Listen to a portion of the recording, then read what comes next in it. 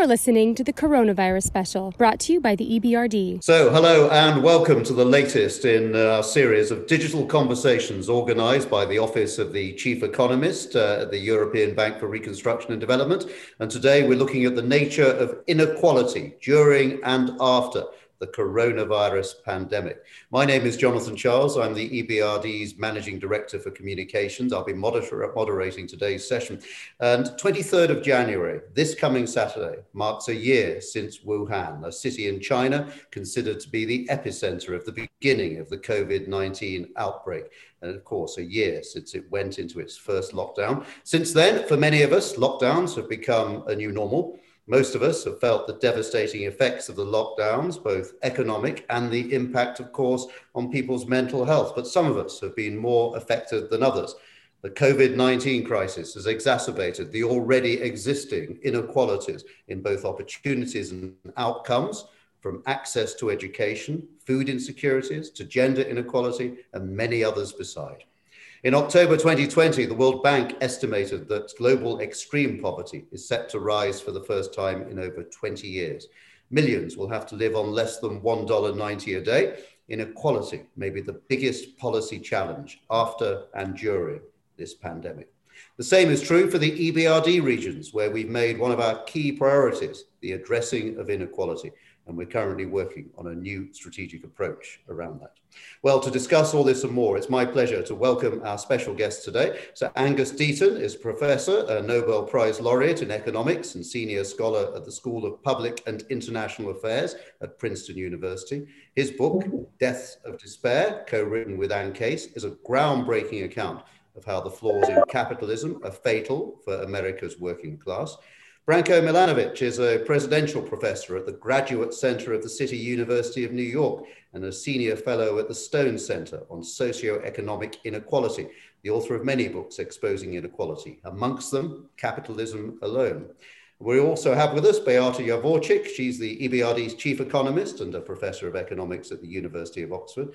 And very shortly, we'll also be hearing from the EBRD president, Odile Renaud-Bassot, on the subject of inequality, which will play a major part in shaping our investment approach and our approach on policy over the next 5 years. Before we hear from Odile, a few housekeeping rules, as always on these events. This event is being streamed live on the EBRD Facebook page, as well as via Zoom. For Facebook Live viewers, post your questions in the comments. Before we start our discussion, a few pointers for those of you joining us on Zoom. Please make sure you mute yourself and keep your video off. You can put questions to the panel in the chat box and introduce yourself when you post your question. We love to know who it is who's asking the question.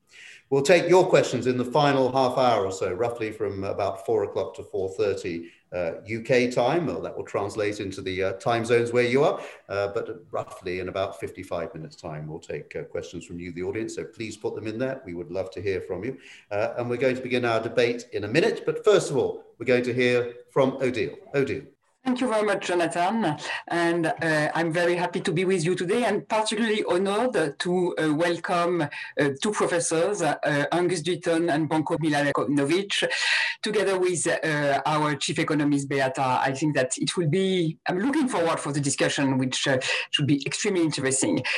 Today's focus is, as mentioned by Jonathan, inequalities, and I think it's a very important issue for us as EBRD. It's also a very important issue for me personally. Inequalities have been growing in the recent past. It's not a new issue. There have been, globalization, changes in labor market, and so forth triggered an increased issue of inequalities in our economies. But of course, the COVID crisis has also added to this challenge and probably exacerbated the inequalities within the countries with a huge economic crisis we are all facing and trying to deal with. I think it's clear that the impact on inequalities are expected to be large and wide. So why it is important for me and why it is important for the EBRD? The first issue is, of course, an issue of principle. having people with same gifts, same skills, being able to make up of their skill, and whatever their gender, whatever their origin, whatever their countries of origin is, their personal circumstances, it's a very important issue of principle. It's also a very important issue in terms of economic development and political stability. Inequalities, may have an impact on economic development. Growth depends on inclusion, and economic and political stability depends on the adherence of citizens to the principles of the functioning of the society's institution, confidence in the institution, adherence to the market economy principle. And when there is the feeling that things are unfair, that equal opportunities are not there, then the trust is undermined with possibly deep political and economic consequences. And we see that in a number of countries with the rise of populism and so forth, which is a big challenge for all of us. The third reason why I'm very happy to have this debate today is because, as mentioned by Jonathan, this is a key priority for the EBRD. The strategy approved by our shareholders, inequalities and equal opportunities is one of the three cross-cutting challenges, together with climate change, which is also, and digitalization. But we will focus a lot of our efforts on this issue. We need to define an approach, a strategy to deal with that, to see how we can finance projects, develop policies that will be supportive to the development of equal opportunities. And that's why for us, in particular, it's of very high interest to listen from our guests, to learn from them, to help thinking about how we can better deal with this issue, which is, as I was saying, very important. I will stop there now to let them speak and to give room to the panel. Thank you very much once again. Thank you very much indeed, Odile, and some thoughts there to start our conversation. So let's move on to the discussion. Let's start with an important question, perhaps to set the debate up. Why is this focus on inequality so important? What is it about the issue of inequality which matters so much in economics and for economies and for societies? Let me ask you all. Angus, let me start with you. What's your view as to why this is one of the crucial issues?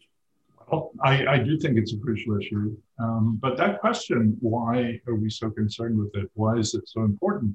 Is actually a much harder one than it may seem to be. And I think it's partly that people have very different notions of what inequality means. And in fact, in the president's remarks just now, she focused on a lot of things that I think are more important than the traditional things that economists worry about. So if you scratch an economist and you ask them about inequality, they tend to immediately think about income inequality. And a lot of economists have spent a lot of their time measuring income inequality within countries, across countries, and all the rest of it. And that's certainly very, very important. But there's a lot of stuff it doesn't capture at all. For instance, it doesn't tell you anything about differences between groups. In the United States, racial inequality, for instance, is a huge thing. Gender inequality is incredibly important all around the world. And the income inequality misses what I think is a more crucial set of principles. And I'm very attracted by the ideas of the philosopher Elizabeth Anderson, who likes to talk about the desirable case is not one in which everybody's equal or everybody gets what they deserve, which you might think was another form of equality, but one in which there's a society in which people have equal respect and equal standing to one another within the society. So that's the sort of ideal. And then that immediately takes us into questions of institutions, of procedures, of procedural justice, of groups, and whether different people are indeed seen equally in society and have an equal chance. Now, of course, extreme income inequality may undermine that broader notion of relational inequality, which is sometimes called. And so that brings that in, but it also brings in these issues of inequality between people, between gender, between race, between regions, between indigenous people and other people, all the sort of things that come up under the inequality banner. And I think those things, this equal respect within society, relational inequality between people, is for me much the more crucial issue in inequality. And that seems to me to capture a lot of the other issues that we're concerned with. All right, thank you, Angus, for getting us going. Branko, how do you see this issue of inequality and its crucial focus in this debate?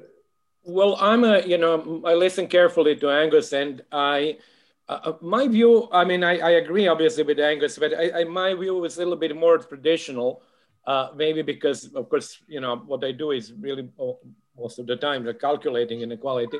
But I would say in my opinion, the key issues have already been mentioned. The first one, I think that there is an instrumental case for lower income inequality very often, not always, but often, in the sense that high inequality may be associated with a reduction in rate of growth that an economy can achieve. So that would be instrumental case.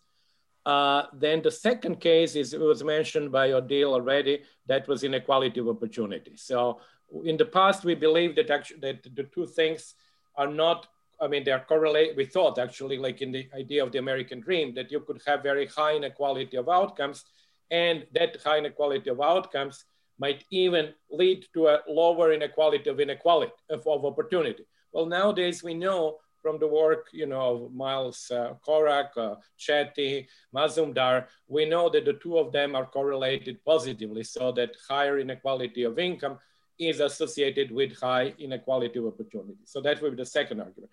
The third one mentioned by Angus, and I think he has insisted that in his book, actually, quite a lot, is inequality of income, again, leading to inequality in political power. And I think that's something that has really been very present, and people have written quite a lot about that, political scientists like Larry Bartels and others. So these would be my three reasons. Let me just make a last point, because Angus was mentioning quite a lot the issue of categorical inequalities. So sometimes they're called existential inequalities. Inequalities between genders, race, regions, age actually also. There, I fully agree. However, I think that sometimes there is, and I think it's interesting to think about it, there is a tension between the reduction in those inequalities where you might actually strive to equalize the means or the medians between, different races or genders and others, and inequality and reduction of inequality or income in wealth. In other words, just to be very clear, you can have a situation where you would not have any gender inequality. The two distributions of wages, for example, for men and women would be exactly the same, and there would be same returns to education, to age, to experience, and all of that. However, the overall inequality within the group of women and group of men and the overall inequality may be very high. So I just want to mention that the attainment of the equality between these categories does not immediately mean that we have reached our final objective. All right, thank you, Branko. Beata. So I agree with what has been said, but let me add the perspective of countries where we operate, in particular post-communist economies. I think inequality matters there because it undermines support for reforms. If people feel that reforms have been unjust, that they have been made worse off in relative terms, they are not going to support further reforms. And these reforms are often necessary and needed to lay foundations for future growth.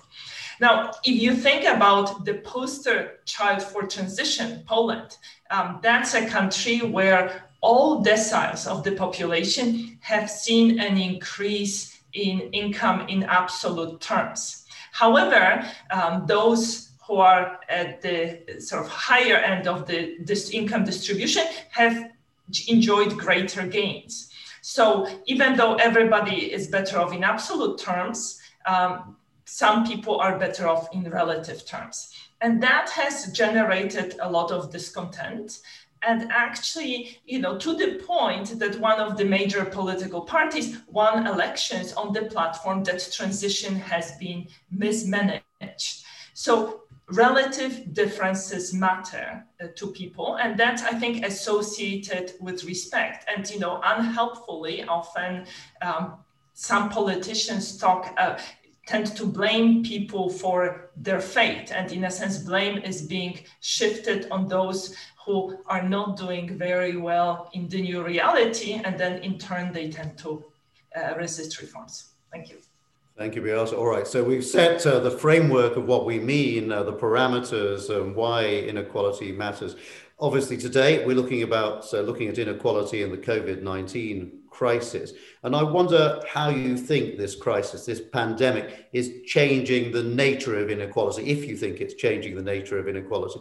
Maybe you think it's just highlighting existing inequalities, but it plays into the whole inequality question somewhere.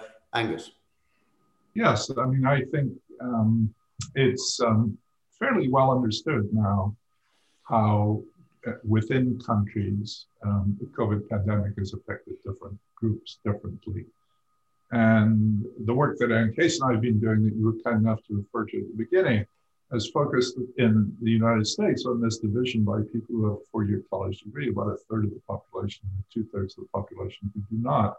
And COVID has cut across that distinction too, very sharply.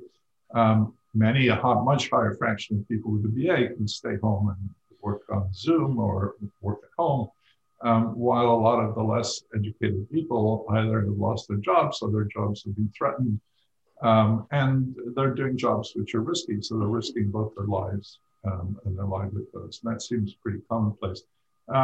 We actually saw before the pandemic, and we have a recent paper that's just about to come out, I hope, and that life expectancy in the United States, which has been falling, it reached its peak in 2014.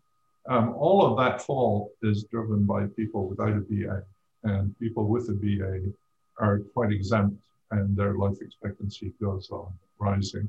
So this is exacerbating the initial inequalities, but there are new ones. So the COVID is disproportionately killing Hispanics, for example, and Hispanics had actually higher life expectancy than whites before. There's also the whole question of the stock market, which I think is fairly unique to the United States, in which, the stock market is now trading at all-time record levels, way higher than before the pandemic. The half dozen richest people in the country, in the world, have made about an extra $1 trillion in wealth because of the pandemic. And this is at a time when we've lost 400,000 people in America. So you've got this event that comes along that kills 400,000 people and makes the 10 richest people incredibly richer. So that Jeff Bezos got an extra 80 billion, for example, as a result of the pandemic. Now, I think that's not a stable situation, and I think there's going to be a long-term backlash against big tech, and especially the role that big tech has played in the events of the last month or so here. That's an interesting point, isn't it, Angus? Because you're beginning to point to these are not necessarily temporary exacerbations of inequality that we're seeing. We may be seeing some which will endure for quite a while. I think that's right. And if we get onto it, I'll also talk about, Branko and I have been corresponding the last few days over international inequality, and I have a new paper arguing that that's actually got better during COVID, or at least and that's a very good illustration of why inequality is not a welfare measure. You've got this horrible pandemic that's killing millions of people, and it's narrowing international inequalities. Well, so what? That doesn't make it a good epidemic. We'll come back to that, because that is an important issue, especially for us in a multilateral development bank, and one of a lot of interest. Branko, how do you see this COVID-19 impact on this issue? Well, excuse me, I don't have much sort of new to say. It's first of all, I'm sure we will speak of Angus's paper, which is the first paper that looks at empirically at what has happened to global and inter-country inequality in the world, because obviously until now we were sort of guessing, but nobody had the numbers. So we will talk about that in a minute. I think one issue that was really highlighted with what has happened now, if you look at the continuum, we had, and of course people who work on Eastern Europe remember that, we had a huge crisis, especially in Russia, with the transition, with a significant declines in life expectancy, with sort of death of despair, to use Angus's term that he coined later in the book. Increased in, for example, alcohol poisoning, killings, assassinations, all kinds of social pathologies. Excuse me. Then we had the same thing, not as dramatic, but pretty dramatic in the US. As Angus said, like the decline in life expectancy, really nobody could have expected, 20 years ago that the US would have a decline in life expectancy. And in some categories of population, quite dramatic one. And now we have COVID, which is really a global phenomenon. And I actually think it is maybe the first global phenomenon in history of humankind. Maybe it sounds sort of exaggerated, but I think that even when you look at wars that we had in the past, and they were of course enormous and intensive, but they did not really affect large parts of the globe in their daily life. COVID has really affected practically everybody, with some isolated communities being maybe exceptions.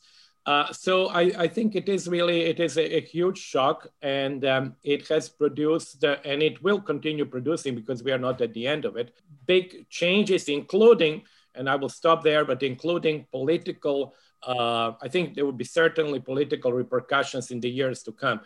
Just let me mention that if you look at the effects of the financial crisis, political effects were not immediate. The political effects came with some delay of a couple of years or more. And I would not be surprised that the same thing happens with COVID. Yeah, so I definitely want to return to that issue, because I think, you can't divorce the politics from the economics and vice versa. So we'll come back to that in the next round, I think. Beata, initial thoughts on the impact of COVID? So a lot has been said about the impact of COVID on youth and on women. To a large extent, that was driven and has been driven by sectoral composition of employment. Women tend to work in sectors that have been hit harder.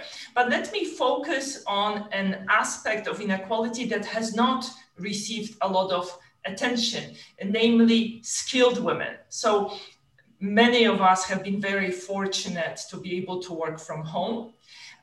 But working from home is much harder for women at the time when they have to combine work with homeschooling. And this is visible in the data. For instance, job websites report that women have been withdrawing from the labor market during COVID, that they are less likely to apply for jobs. Studies have been published on, who among academics tends to submit new papers, and it's more likely to be men rather than women. And there's a very nice study coming out from Oxford pre-COVID, which looked at so-called Amazon Mechanical Turk. This is a platform which allows people to do small tasks which pay per piece, and they can work from home. And what that study shows, that even though there is no difference between the tasks, the type of tasks that men and women pick, women are paid 20% less. And that's explained by the fact that women tend to face more interruptions as they work, so they perform the tasks much slower. And this wage differential is driven by women with small children.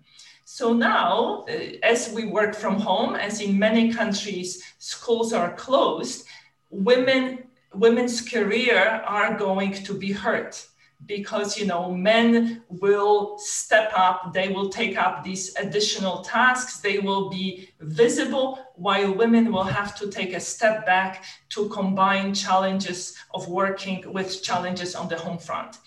Also, there is a danger that as we are emerging from the pandemic, we will lose momentum. We've gained when talking about gender equality at the workplace. there was this momentum, but now as we emerge from the pandemic, we'll worry about, firm survival, about debt. A lot of emphasis will be put on green issues. And I worry that the gender equality agenda will be forgotten. Over to you, John. You don't think then, Beata, perhaps that the gender inequality, the current worsening in this crisis, then will be a temporary affair, that might bounce back, of course, once the lockdowns are over, the worst of the crisis is over? You think it may endure? So I think we will see a lot of bounce back. So for instance, hospitality sector, which tends to employ women, is going to bounce back. So women will regain workplaces. As schools open, women will be able to focus again on their careers, right? So this will be a level effect. This sort of this setback will be temporary if women will be able to make it up, right? But a more worrisome trend is, will this gender equality agenda be forgotten? Because that was Yeah, no, that's an interesting point. Let me just remind everybody watching, by the way, we'll come to your questions in about half an hour or so. If you're on Facebook, if you're watching on Facebook Live, post your questions in the comments section on Facebook Live. If you're on Zoom, joining us on Zoom, please put your questions to the panel in the chat box, and we will come to them a little later on. Let's just, at the moment, look at the intersection between politics and economics here, because it was raised just a minute ago by Branko. On this whole issue of the aftermath of the financial crisis and what that meant for politics. And I wonder if you see parallels here. And one thinks, obviously, in some countries, particularly where governments pursued austerity, that's brought about some major, quite major changes to the political foundations and to political approaches. I wonder if you worry that something like this might happen this time as governments seek to recoup the billions, the hundreds of billions they've had to pay out to sort out economies and keep them going in this crisis. Where does that play into? Where do the economics play into the politics here? Angus? No, I mean, that issue, I think, is very much in the forefront of my mind, that, the forces the deficit hawks, the people who don't want to see government spending or activist government, are being stilled for the moment because of the necessities of the pandemic and because people dying all around them.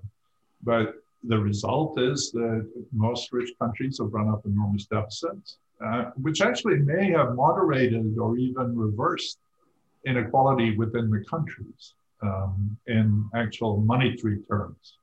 Even not in the sort of terms that Beata was talking about. But this money is going to be there, and that money's being spent. There's a very large government deficit. The government debt is much larger than it was before, and the deficit hawks are going to come back.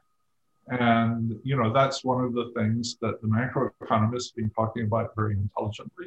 But it already came up in Janet Yellen's confirmation hearings yesterday, where it's clear that many of the Republicans want this money back. They want to cut benefits. And, the foundations of austerity are really there all over. But just to come back to another part of politics, what Branko said, I think, is very true, that the financial crisis, the misbehavior of the banks, didn't have political effects immediately, but poisoned the atmosphere and was a great contributor to the populist wave and to Donald Trump after that. I think this time, big tech to some extent is going to be the targets. That's not something, it'll bounce back, but certainly not all the way. So the COVID undoubtedly has strengthened all the sectors of the economy, the power of the tech giants. And it's very unpredictable what that's going to do, but that's going to be another big political issue over the next 5 years or so. Yes, I'd definitely like to come to the role of companies a little later on, because I think there is an interesting question to be examined there. I wonder, though, just Angus, before we move on to Branko, whether you think governments are capable of learning from the mistakes of the aftermath of the financial crisis and their handling of economy, or whether you think they're going to repeat the same errors? No, I don't think they repeat the same errors, but I also don't think they learn. I think people's views are changed by what's happened.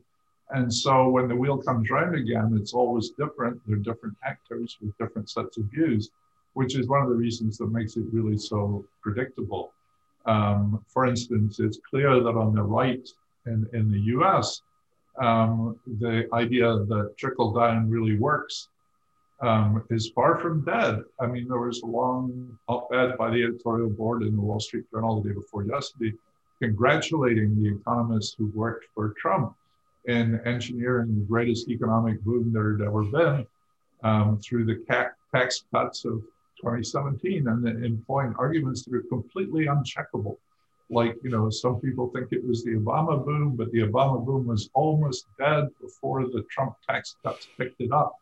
Well, you know, people are trying to shape those narratives all the time so that the players change, but the same views are recycled through and held by different people and with different balances of power between them. But I think there's going to be serious long-term consequences of this, not all of which are positive. On the other hand, it has been demonstrated that activist government on a large scale is possible. Yes, and I think that's an interesting point. Again, I definitely want to come back to that because I think that's one of the interesting lessons of this as well. Branko, how do you see this? Well, I see really the tension between, on the one hand, and I'm not a macroeconomist, so take this with some caveat, between the amount of debt, which is now, I think in the US is now at 100%, in other countries it's higher. I think the UK is like one of probably the highest in history, or the second highest. The tension of like piling up the debt, and on the other hand, the need for the state to be back. Somebody mentioned, I think Beata mentioned it before, the state will have to be back in order precisely to actually make up for some of the problems that we have seen with austerity, which left, for example, in many countries, the hospitals understaffed, did not provide the PPP equipment, did not actually have enough ICU units and so on. And then particularly in the United States, you have huge needs, infrastructure investments, and of course for all the green technology. So we are now in a situation where it seems to me that the needs have been even exacerbated by the crisis. On the other hand, we had an incredible expansion through stimulus, which I think also nobody could even envisage a situation where you have 20% of GDP being basically printed as a new money and increasing the debt. So I'm just simply worried how these two things will work out. And this is obviously something that is a macroeconomic issue. Some people, as you know, say that it really, particularly for the United States, which has a reserve currency, they believe it really doesn't matter because the modern monetary theory seems to argue that it really doesn't matter. I'm more old-fashioned in that. I think that eventually it will matter, and that this tension between the two would play a big role. Now, if there is a tension between the two, then we really run into political issues there, because then you really cannot have enough resources to do all these other things that we should be doing now. And that, I think, would actually then lead to political disenchantment and political problems. All right, thank you, Branko. I'm definitely not getting into modern monetary theory. We will definitely not do that in this debate. Beata. Jonathan, thank you for not getting into new monetary. Exactly. Everybody will be grateful, I think. As we showed in the latest transition report, during the global financial crisis, private banks have retreated. And it was the state banks that stepped in and were providing credit. Right? And that's not surprising because state-owned banks know that if need be, typically they will be bailed out by governments. But what we also showed in the report, which is very troublesome, is that banks are subject to political interference. So what worries me is that as state-owned banks may be stepping in during the current crisis, credit may be going not to the firms with the brightest prospects, but to firms which are connected to political elites, firms that are connected to their political allies. And the same thing may be happening with the vast amount of money that have been spent and are being spent by governments. So I worry that, corrupt governments may emerge stronger from this crisis. Let's focus still on the role of government. I mean, it could be argued, couldn't it, that the inequalities which have been brought to light, even though they exist for a long time, they've been brought definitely into the spotlight by this crisis. Hard for governments to ignore the fact that poorer people die, more often than earlier than wealthier people. The fact that, as you pointed out, has been pointed out in this debate, that if you're better educated, you can in some way shelter away from this by working from home. Many inequalities have been brought to light. The quality of housing, and the difference that makes to in the COVID crisis. Things that are really hard for government now to ignore. And to, especially when they've asked people to pull together as one society, as they often have in many countries. So I wonder what you think that means, Angus, for the role of government going forward, whether they can at some stage just return to business as usual, or whether it is now such a point that they really can't ignore it. They're going to have to do something about this, even if they hadn't intended to. I don't think we're going to go back to business as usual. I mean, I think that's a fantasy which some of us sometimes like to indulge in, but it certainly isn't going to happen. I think of it a little bit differently. I think of governments as composed by politicians, and politicians are under pressure in various ways to deal with things that have not been dealt with. So, one of the more horrible, but nevertheless interesting episodes is, right-wing politicians in the United States changing themselves into populists. And actually coming up, if you listen to Senator Hawley from Missouri, for instance, talking, he does a much more convincing populist line than Donald Trump does. So that some of the things he talks about really would help poor people, which is much less clear Donald Trump has helped. So I think those things will certainly, politicians find these points of anger and they use them to get votes and bring big issues into political debates and can force governments to do things. There's also what's happened, of course, is that the repudiation of Donald Trump, which probably would not have happened without COVID, has produced a group of people in charge in Washington who are very much concerned with inequality issues. So that, Janet Yellen has always been much concerned with inequality issues in a way that people in the Trump administration have not. I remember that Anne and I were at a dinner party once, and she had the good luck or bad luck to be sitting next to Secretary Mnuchin at one end of the table, and I was sitting next to Christine Lagarde and Janet Yellen at the other end of the table.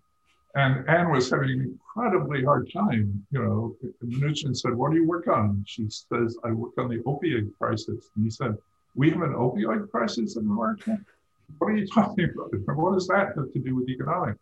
And at the other end of the table, I had Christine Lagarde and Janet Yellen descend on me like vultures saying, "Tell me about depths of despair. We want to know what's going on here," and so on. So this is a very different administration from the administration, and that's the operation of politics. And they will certainly, they've got the work cut out, and it's not an easy environment in which to work. But it's a huge difference having decent people who really care about these things in positions of power in Washington from a world in which it's not.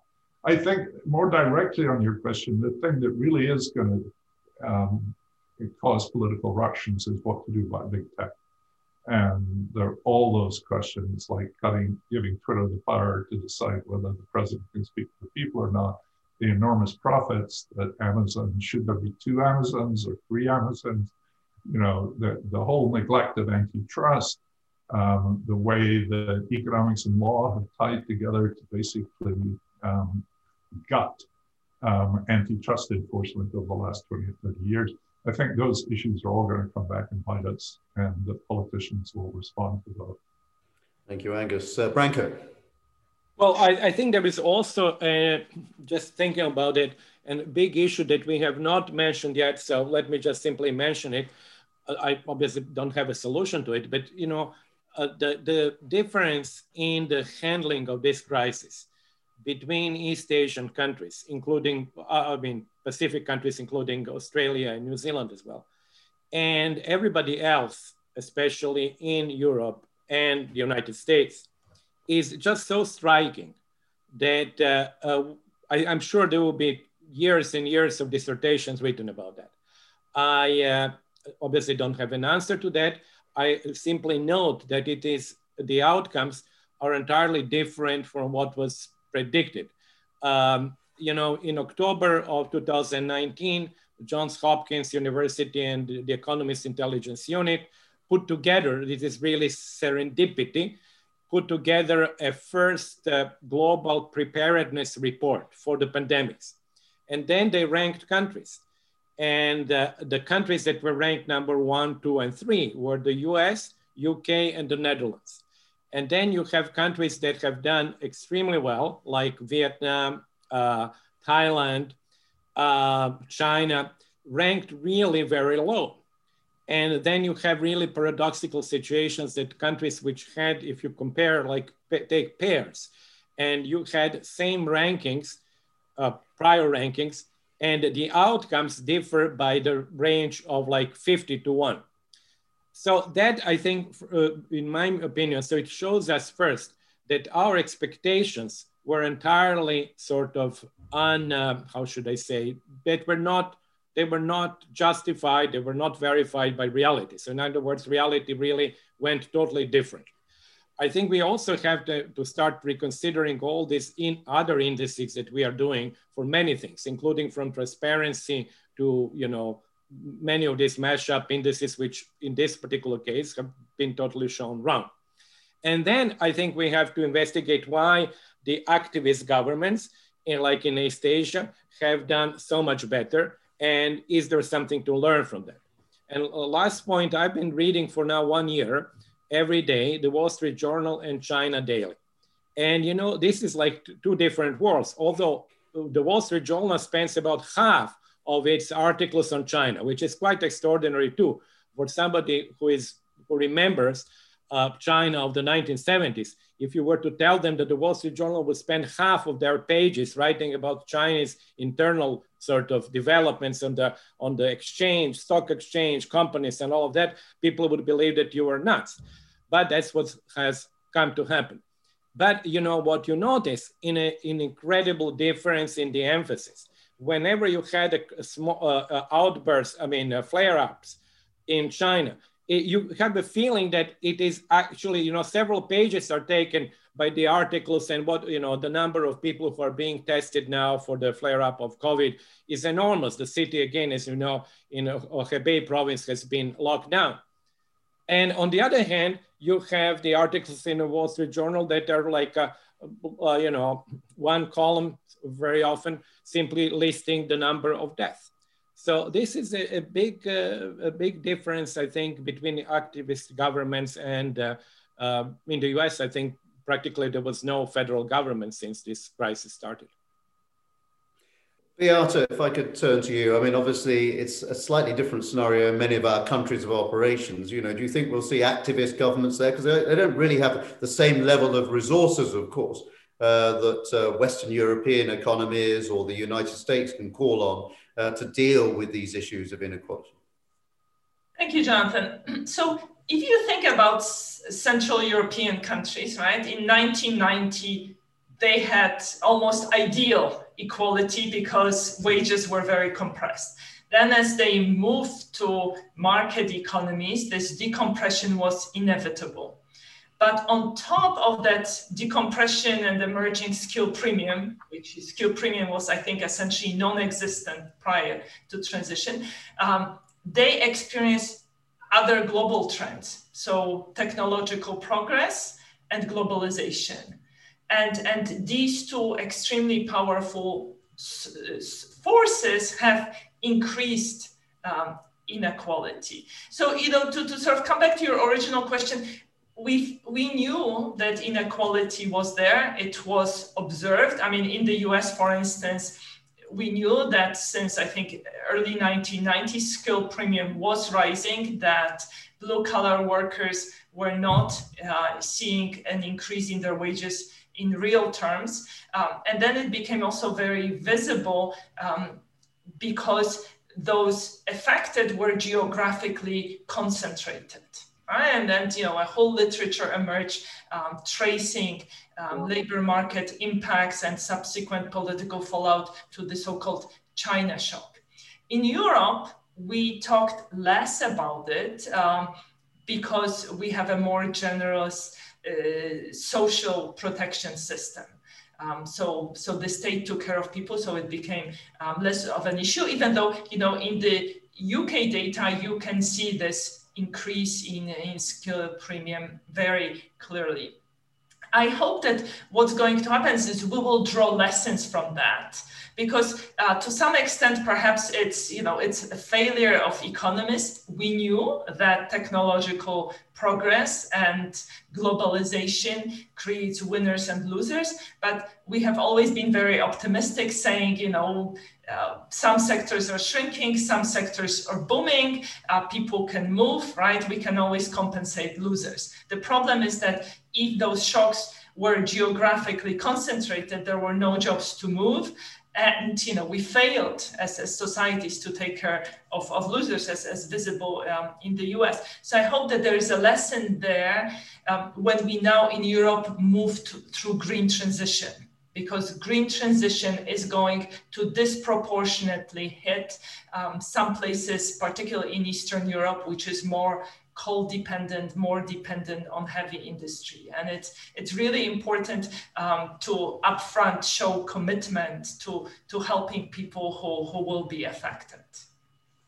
All right, thank you, Beata. Let's take a look now at another aspect of this, which is the role of the private sector. Angus, you've mentioned tech companies a few times, and obviously the role that they play, and obviously they have a role in digital inequality and working along those and in various other areas as well. But generally, what do you think now the private sector should be doing in order to help the battle against inequality? Angus? Well, whenever I'm asked that question, I say it would be good if there are all these discussions about shareholder capitalism, stakeholder capitalism, and all the rest of it. And I like to quote Larry Summers on that, who likes to say, well, the first thing these firms should do is pay their taxes. It would be really good if some of these companies are making such enormous sums of money for themselves, their stake shareholders, and for their owners, were actually to pay a decent amount of taxes. And, until they start doing that, it's a little hard to take seriously all these other protestations of virtue and purity, which they like to make. So I see that as a token of earnest. If they could do that, I'd be much more impressed by the other things. But let me make a more general point, and this has come up sort of from the beginning. I'm not someone who believes that inequality is bad for growth, and not in a general sort of way. And I'll come back to the tech giants, because that's where I'm going with this. If you look at the history, and I tried to look at the history in my book, The Great Escape, when you're looking at a stagnant society that's not going anywhere, and Beata was talking about transition in Eastern Europe, which is sort of the same thing, you can't do this evenly. I mean, some people are going to do much better than others at the beginning of this enterprise.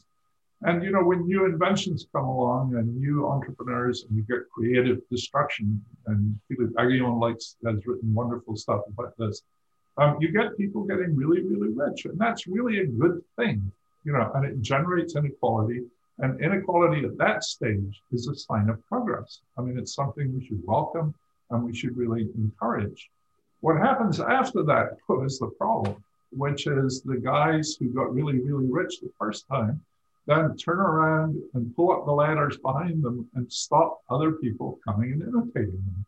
And you get all the rent seeking, you get all the lobbying, you get all the political interference and so on, which helps them maintain their position at the expense of other people. And I think that's the stage we've got to with the tech companies. I always like to think of Google, which I think in the late 90s spent nothing on lobbying and was very disdainful of lobbying. It thought, they had this motto, do no evil. They didn't lobby. We're making great donations to mankind, all of which was true. Now they're the largest lobbyists in Washington. And, you know, what happens is these winners turn into, you know, the makers turn into takers, if you like.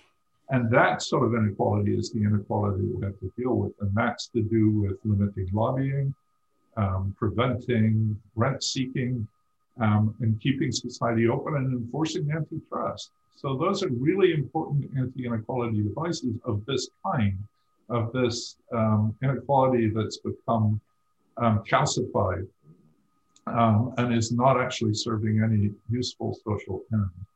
Thank you very much, Angus. And Branko, the role of the private sector there, we heard Angus in effect saying it's when innovation gives way to monopolistic behavior or oligarchic behavior or protective behavior. You know, you get where people are protecting their gains, and that doesn't help with equality. What do you think private sector companies should be doing to combat inequality? Well, I may not be answering your question directly, but let me try to answer, to make 2 points. The first, I agree with Angus. You know, I mentioned the negative role of high inequality on growth, but obviously that role, it is like what Chico Ferreira, my friend, calls, you know, it's like cholesterol. There is a cholesterol which is good and cholesterol that is bad. So clearly some levels of inequality, and actually sometimes even high levels of inequality, may be good for growth. And I remember also a friend of mine who is a Czech sociologist, Jiří Večerník, who actually did in the 1980s study of inequality in Czechoslovakia. And for example, actually Beata referred to that in a minute, a few minutes ago. Jiří showed that essentially you had a distribution of income which was driven by simply demographic characteristics. In other words, there was no return to education. There was no really even return to obviously inventions, or so essentially you didn't have any incentives for many of the things to produce better or to do it better.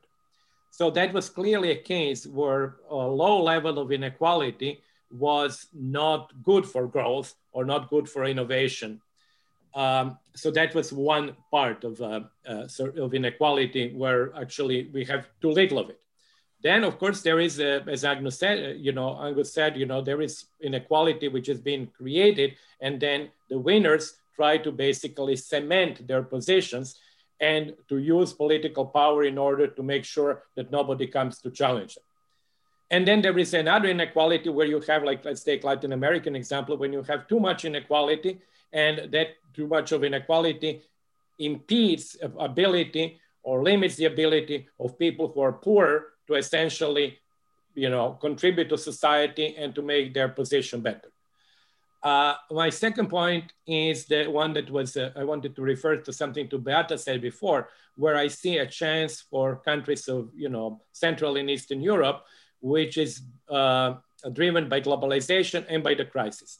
I think this crisis has really shown us that we can actually use labor much more use labor that is not physically present at their job, like what we are doing precisely now. We are not present in one place, but we can communicate.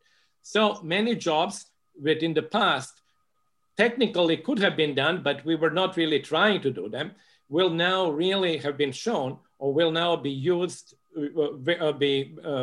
done virtually. That, I think, is a chance for countries with lower wages to actually sort of mimic almost global labor market. And I think this would be maybe the third stage of globalization, that going back to a book by Richard Baldwin, The Great Convergence, which I think actually was quite prescient in the sense that Richard believed that we would move to the third stage, which would be basically mimicking global labor market while staying, of course, in our own countries. And I think we have moved to that stage much faster thanks to COVID. Okay, yes, and that's an interesting, very interesting point, actually, and probably worthy of a discussion on its own. We might do that at some stage in the future. Beata. So the short answer to what private sector should do is play by the rules, right? And that comes back to what Angus was saying, pay your taxes, obey regulation. I think to me, a more interesting question is what governments should and shouldn't do. And here, enforcing of antitrust regulations is extremely important. We know that during crises, multinational firms tend to do better. They have deeper pockets, they are more likely to survive. It's small firms that are more likely to be wiped out. So another example where multinationals do better is if you engage in international trade, in times of heightened uncertainty, you always face the risk of not being paid for the goods you ship. If you're a multinational firm, half of your trade is done with your affiliates or within your network, you don't have that problem. This alone gives you a big advantage during times of uncertainty.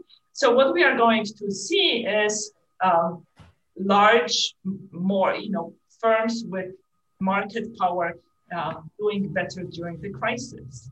And it will be up to the governments to make sure that they behave well.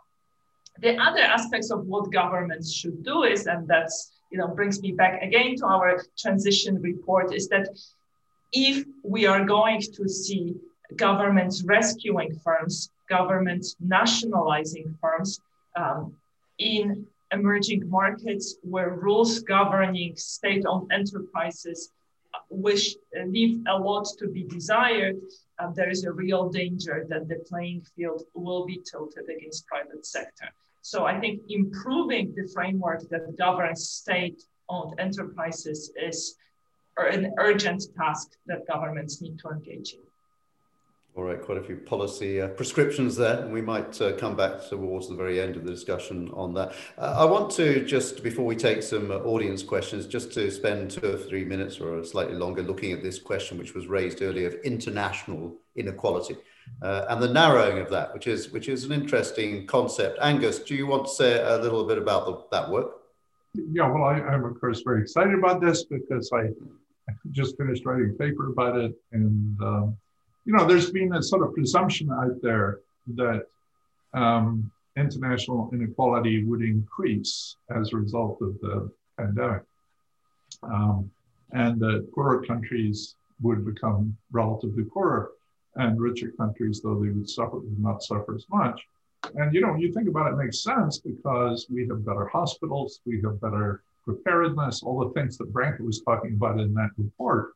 So you would expect if a pandemic like this comes along, it would hurt places where, the total number of ICU beds in the country is like 5, which is the case in many African countries, compared with the US, where there's a big ability to capture that.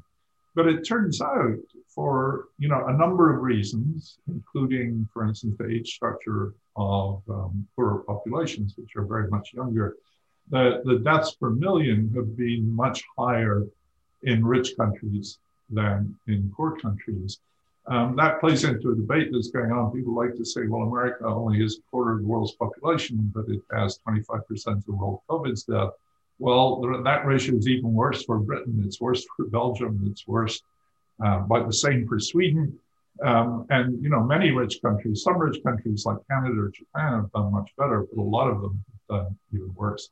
So what's happened is the poorer countries had fewer deaths per million. If you look at the IMF's latest calculations, also the World Bank's latest calculations of the growth between 2020 and 2019, that growth was deeply affected by the deaths. So there's actually quite a tight relationship in the countries that had more deaths per million have actually had the largest negative growth rates. So deaths per million really does hurt the economy. That's sort of important in a way too, because at the beginning of this pandemic, it was never universally accepted. There was a thought that there was a trade-off. You could have your money or your life, and you could shut down the economy and save a lot of lives, or you could keep the economy open and a lot of people would die. But exactly the opposite turned out to be true. The places where there were few deaths were the places where their economies did best. So you've got these two facts. One is the larger number of deaths per million in poorer countries, larger economic hurts in places where deaths were largest. And if you put those two things together, you get a fairly mild relationship, but it's still in the same direction. that the richer countries in 2019 had the worst growth experiences between 2019 and 2020. So the rich countries went down more than the poor countries did on average. And if you just take country by country and compute income inequality and per capita income, each country as a unit, then there's been a decrease in global income inequality. And on Branko's suggestion, actually, I went back to the IMF World Economic Outlook just before the pandemic and calculated what international inequality would have been given that. And you can see that the actual decrease between the 2019 and 2020 World Economic Outlooks. If you weight it by people, by population, which is what Branko has labeled concept 2 inequality, which is like giving everybody in China Chinese per capita income, everybody in Britain British per capita income. You calculate world inequality on that basis, it's actually increased a little because of the pandemic. And that's happened not because the rich countries are pulling away from the poor countries, but because China is pulling away from poorer countries. So you can think of it in terms of China has done much better than India. And that's actually made, and between them, they have 2.8 billion of the world's 7.8 billion population. And so the divergence of India and China has almost been enough, which the pandemic has exacerbated, or has widened, has increased international inequality. But just again, I mean, people are so hooked up on saying inequality is bad that they think I'm saying the pandemic wasn't a bad thing, which is not what I'm saying at all. I mean, poorer countries are much poorer than rich countries. So even a smaller decrease in GDP in national income is going to cause much more suffering. So my statement here is about inequality. It's not about suffering. And inequality and suffering are very, very different things. Thanks. Yeah, it's an interesting points there, Angus. And if I could take perhaps them up with Branko. I mean, Branko, in a way, your previous comments play into this as well. You could actually narrow international inequality further if you have that global labor market, which may come about as a result of people now being more willing to be online for jobs. Yes, I think actually first let me say that Angus's work is really, really quite exciting. And so actually the paper I think was released yesterday. It's the first empirical study of what actually is likely to happen to global inequality. And what was also very interesting, I don't want to repeat what Angus has very well explained, but the role of China is really crucial. And that role would have played the same in the sense that China, by growing, is really creating the distance between herself and many other countries that are, particularly in Africa, large countries like Sudan, Ethiopia, Nigeria, and so on. But again, COVID has sort of accelerated that because China is the only major country with positive growth this year. As Angus said, India, I think, has like an expected negative growth of, I think, 8 or 10%. So the distance has increased. So in some sense, COVID has accelerated that sort of end of reliance on China as a source, as the engine of reduction of global inequality. So basically, China is no longer that engine. And it's no longer that engine because it has become sufficiently rich, which then has the following implication.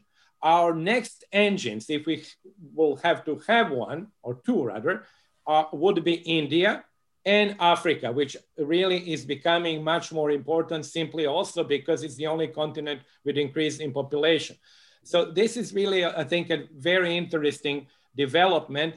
And again, we tend very often now, because inequality has become such a popular topic, which of course I enjoy, but really we tend to believe that every negative development has to have a higher increase, lead to an increase in inequality. So when you tell people that global inequality has been on the decline since probably 1990, they are somehow sort of lost a little bit because they expect that all the bad developments somehow have to have an outcome which is higher inequality. But on a global level, that was not the case.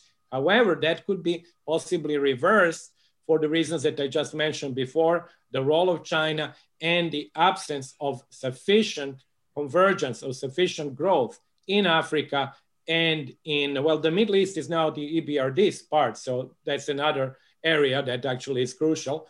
And obviously what happens in India. So we really have, it's I think, an extremely interesting work that Agnes did, and actually raises many of these questions that we had in the back of our mind before, but we just didn't have the numbers.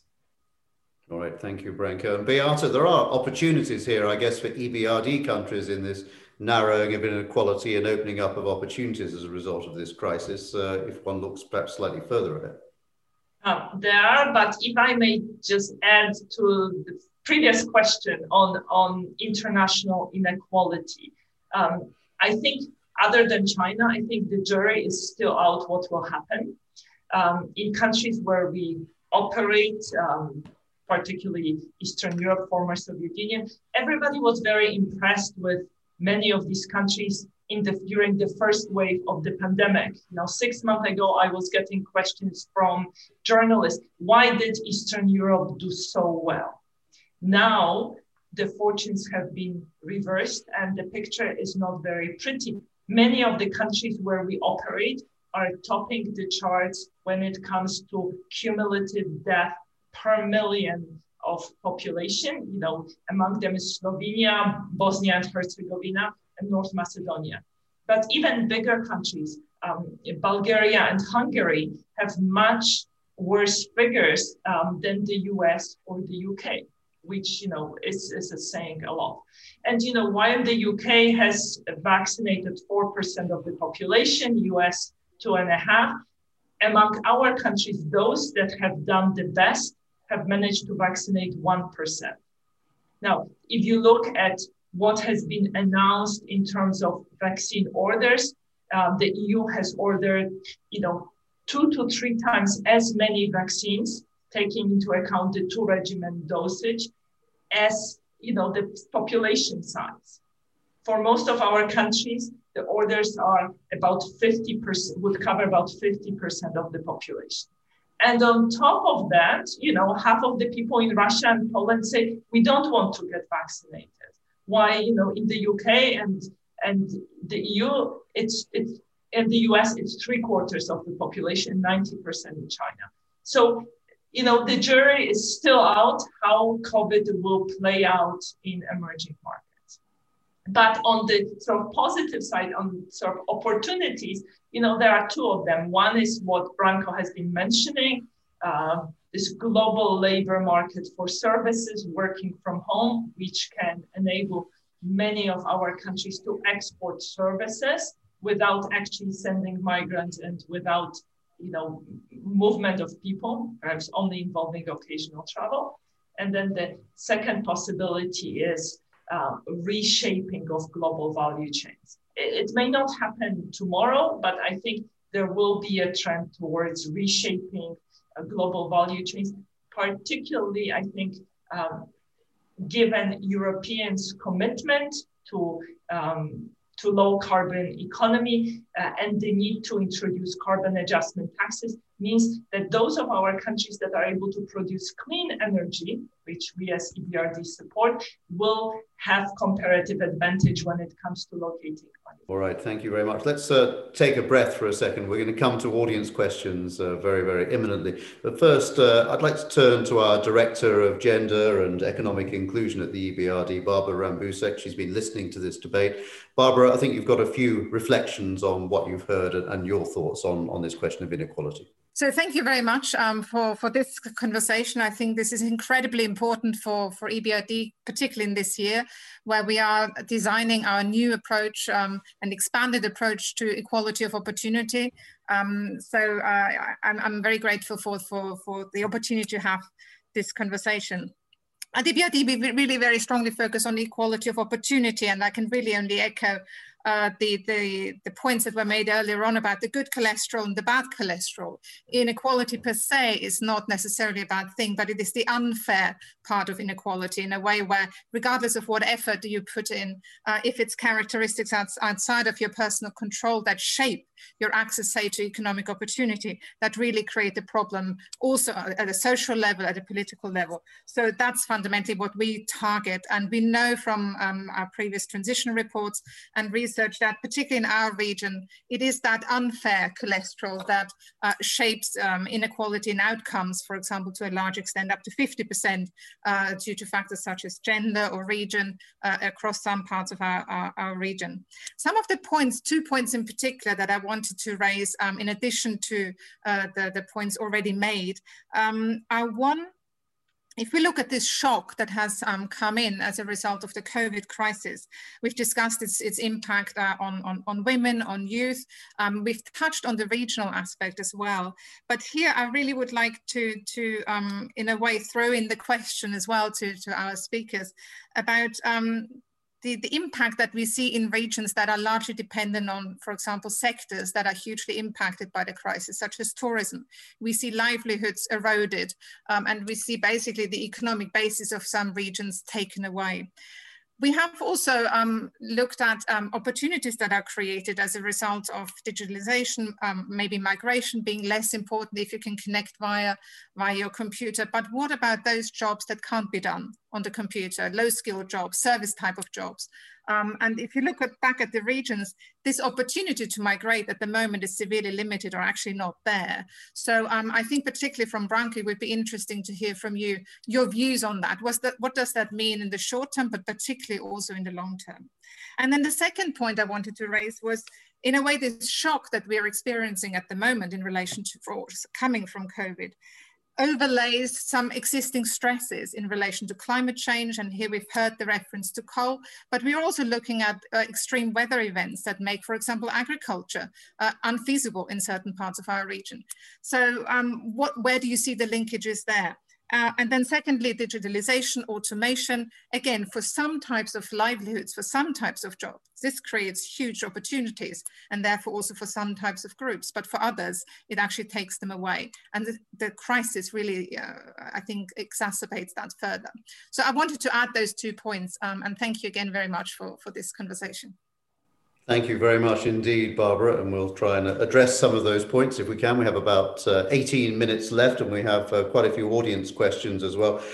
First of all, just to say there's a sort of general feeling on Facebook, Beata, you'll be glad to hear that quite a lot of comments by women agree with your sentiment about gender inequality, and thank you for pointing it out. That seems to be a fairly widespread feeling. Let's go to some of the questions. And actually, it's one probably for you, Beata, first of all. It's a question from Facebook from Achil Bacharadze, who I guess is Georgian. How much inequality is good for social cohesion? And what should former Soviet economies do in terms of tax regimes, property, education, and other domains in terms of inequality? That's quite a broad question, but try and address a bit of it relatively swiftly, if you could. I think it depends on societal preferences, right? I mean, different societies have different tolerance of inequality and different preferences. And you can see it very starkly when you compare Europe, particularly Nordic countries, to the United States. These are societies that want different things. In the US, it's this ethos of self-reliance. Why in Norway, it's about solidarity and transparency and willingness to pay high taxes, right? So for instance, in Norway, anybody can see anybody else's tax return, which immediately generates enforcement, and it reflects social acceptance of high tax payments as a duty. So I don't think there is a target level of inequality we should aim for. It depends what the society wants. And I think that former communist countries are not homogeneous in that respect. Okay, another question that's come in, and I'll turn to Angus and Branko initially for this one, from Stuart Trow. Is the silver lining to the COVID tragedy that it has brought fiscal policy forward as a means of stimulus instead of relying purely on monetary policy, which Stuart says is essentially trickle-down economics disguised as inflation trading? It's the rise of fiscal policy then, Angus. Yeah, I think I agree with the premise of the question. I'm not sure about the last bit of it, but It certainly has demonstrated a range of possibilities that we did not know was possible. And, you know, the CARES Act in the US and the More Later Act, you know, to support people hurting. I think even if you told us in advance that even with the pandemic, I think we would have thought, you know, that could not happen, that they just would not go along with it. But it is true that even recalcitrant legislatures are capable of changing their mind given enough pressure from the outside. And I think we ought to maintain that. But we've already talked about the dangers of austerity coming roaring back. And I think that's something we have to be very careful about. Branko, what do you think about future use of fiscal policy? Really, I mean, I would just skip that. I think I said what I thought of this, and I think Angus has also addressed it, and Beata, so we can move on to the next one. Beata, a slightly different take on that for you. Of course, you know, for a lot of EBRD countries, they don't really have much fiscal headroom. I think I would disagree with this, and I think we discussed this in the latest regional economic prospects, that other than countries such as Lebanon, which for obvious reasons had difficulties, as a cap, yeah. Many of our countries actually were able to borrow much more cheaply than even 5 or 10 years ago. And they were able to enjoy fiscal space that they didn't have 20 years ago. So in that sense, they've done well. Of course, that doesn't mean that there are no consequences. I think on average, the increase in debt to GDP ratio for our countries is 11%. A third of this is new borrowing. I think 2/3 is decline in GDP and exchange rate movements. So do you think they'll have fiscal space going forward then? There is some fiscal space. Obviously, it's not unlimited. I think the more relevant question is how to spend the money well. And that's a huge challenge for our countries because, you know, they have this governance debt gap, right? So it's about spending money well in a way that will create foundations for future growth, because it's very easy to spend the money, right? It's just how to spend it in a way that will pay dividends in the future that's hard. Okay. Let's have a question from Gabriel Romeo. I'm not quite sure exactly what he means by this question in terms of the geography. He says, does the states, and I don't know whether he means the United States or whether he means do the states in general, countries in general, have the political strength to seriously face income inequality, in other words, to combat income inequality? If yes, do you think a citizen's dividend, a public wealth fund, would be an effective measures? Yeah, so the clarification, it's countries in general. Do countries in general have the governments really have the political strength to confront this issue? Angus? I don't really like to think about it that way. I mean, I think my friend Jason Furman likes to make the point that reducing inequality is not a policy, right? There is no policy that is reducing inequality. There are specific policies. And a specific policy might be a change in the tax structure. It might also be antitrust enforcement. It may be changing the way political campaigns are financed and so on. So I think that if you don't think of inequality as an amorphous thing, but you think of unfairness, you think of the corruption of processes, you think of procedural inequality and so on, there are lots of specific tasks that you can do, and some of them have a lot more political support than others. The right hates rent-seeking almost as much as the left hates rent-seeking. So there's a real bridge to be built there, and everybody agrees that rent-seeking is wrong. And so you can build a coalition of people that will take on the rent seekers, the people who are making enormous sums of money from it. So that's a hopeful way forward. And I have come to think in terms of not having political will. I don't know what that means, but building coalitions around particular issues and particular policies. And I think that's a much more helpful way to think of it than to think about whether or not we have the political will to reduce inequality. I don't really know what that means. Okay. Branko, what do you think about that question? Well, I think it's a very broad question, broad in the sense that, of course, countries are different, there are different political coalitions, or even countries, individual countries are different depending who is in power when.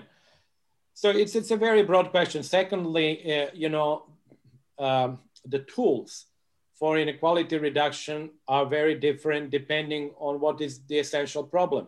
One type of inequality reduction should be done in South Africa. A different type may be done in Macedonia. It's so broad that there is no sort of a one-fit-all approach or a kit which would say to you that's what you have to do in all different in all the countries. So I think it is. I think it's very difficult to. I've worked for many countries, but I cannot say, for example, in Egypt, that what you could do. And I remember working on Egypt inequality after the Arab Spring is the same that you should do in the US today.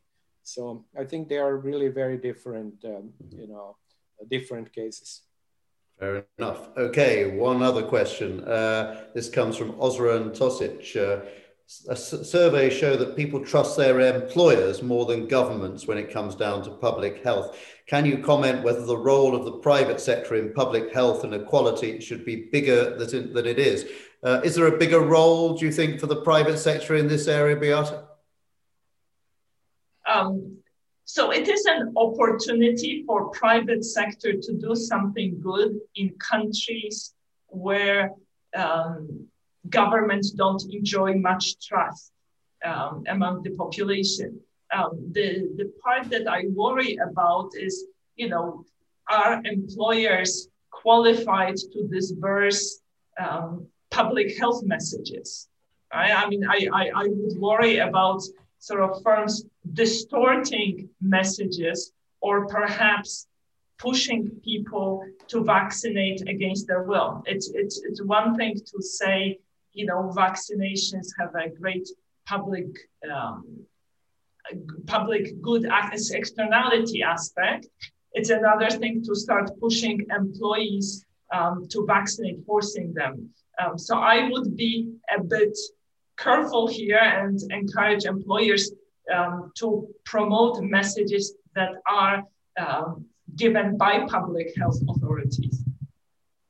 All right, thank you. Right, let's move away from our questions. Let's just try to conclude here with some final thoughts. And I wonder for each of you, just very briefly, what you think are the next steps in this policy discussion to get some action on this question of inequality during and after this crisis. Angus Deaton, what do you think are the next steps that should really be taken? Well, I think there's both academia is involved in this and policymakers are involved in this too. I think it would be very good if we could get away from thinking about inequality as an amorphous thing and thinking about inequality as a problem. If the results I talked about earlier are true, we could reduce international inequality by having another epidemic, right? That would be a terrible idea. And so the idea that we have to reduce inequality, I don't think is a good way to shape this discussion. I think we have to identify particular problems, particular things that are hurting people, and we want to make our societies better places. And some of the things we've talked about really would be very good ways of doing that. And just as a coda, I want to re-emphasize something Beata said. The shape of this epidemic is changing all the time. And every time, I tend to look at the data every few days. Every few days, there's something new that I haven't seen before. And the dynamics of this epidemic are not at all well understood. And the countries that thought they were out of the woods are suddenly deep in the woods again. And the countries that have been doing badly now are doing well. And, this is a mess and we don't know what's happening. And if anything should teach us the unpredictability of the future, this really should be it. Thank you. Yes, it's a very good lesson on complacency, this epidemic, I think, actually. Branko. Yeah, I think it's also a good lesson on our epistemological difficulty of really understanding things. As I mentioned before, our expectation regarding the countries that would handle the best the crisis was entirely different from the outcomes. Now, as Beata said, and also Angus, the outcomes are not yet known because things are changing, and particularly now with vaccination having very different effects in different countries. And actually some countries that were doing the worst, like the UK and the US, are in the vaccination area now improving their position, especially if Biden, what Biden promises to do of vaccinating 1 million people per day would really mean that the US might actually, have a significant percentage of its population vaccinated by May 1st or June 1st of this year. So, the dynamics are changing all the time. Now, let me just say one thing where I hope actually that we would think much more seriously in the future is the health system. And I'm not somebody who has studied the health system, but certainly we need much more redundancy in the health system. I don't think we can run hospitals the way that we run hotels. We cannot do, McKinsey sort of studies on running the hospitals. And I think this has been shown in this case with the austerity measures that have really backfired because we did not have enough, precisely redundancy that we need to have. And let me just give an example that we all know. You have redundancies when you fly on short-term flights between different cities in Europe. You always have, and of course in the world as well, you have 2 pilots, you don't have one. I have never been on a plane that one of the pilots had a heart attack so that he could not, remain sort of on his post, on his job. But and so the likelihood of this happening, I think, is pretty low. But because the cost of that are so tremendous that you have to have redundancy and you have to have the second pilot. The same, I think, is exactly true for health. And I think that would actually make this, I hope this crisis makes us reflect on that and make us actually do a much better job in the future. All right, Branko, thank you. And Beata. I think we need to make progress when it comes to international cooperation on taxing multinationals and tech giants. Right? It's not about increasing taxes, it's about getting payments of tax rates, which are currently on the books, which many corporations are not paying because they are using often legal ways of tax management by, for instance, using tax havens. And if we just make progress in this area, this will give us more revenue to help those in need. All right. Thank you very much indeed. An interesting discussion. A big thank you to our 3 panelists, to Beata, to Branko, to Angus, to Odile for joining us at the beginning, of course, with her comments. Clearly, this is going to remain a very big topic, weighing heavily on our regions and beyond. And I'm sure we're going to come back to this discussion and different aspects of it on many occasions, especially as we shape the EBRD approach to these issues as we go forward. Big thank you to the panel. Big thank you to you as the audience for being with us. This episode is part of our coronavirus special series, by the way. We're going to be posting a podcast of today's session a little later on. You can download it on iTunes. Reviewing it and rating it will help others to find us, of course, and to find this particular podcast. So please do that. We'd love to hear from you as well, from your comments directly on this. I'm Jonathan Charles. Thank you from me. Stay safe. Goodbye. You were listening to the Coronavirus Special, brought to you by the EBRD.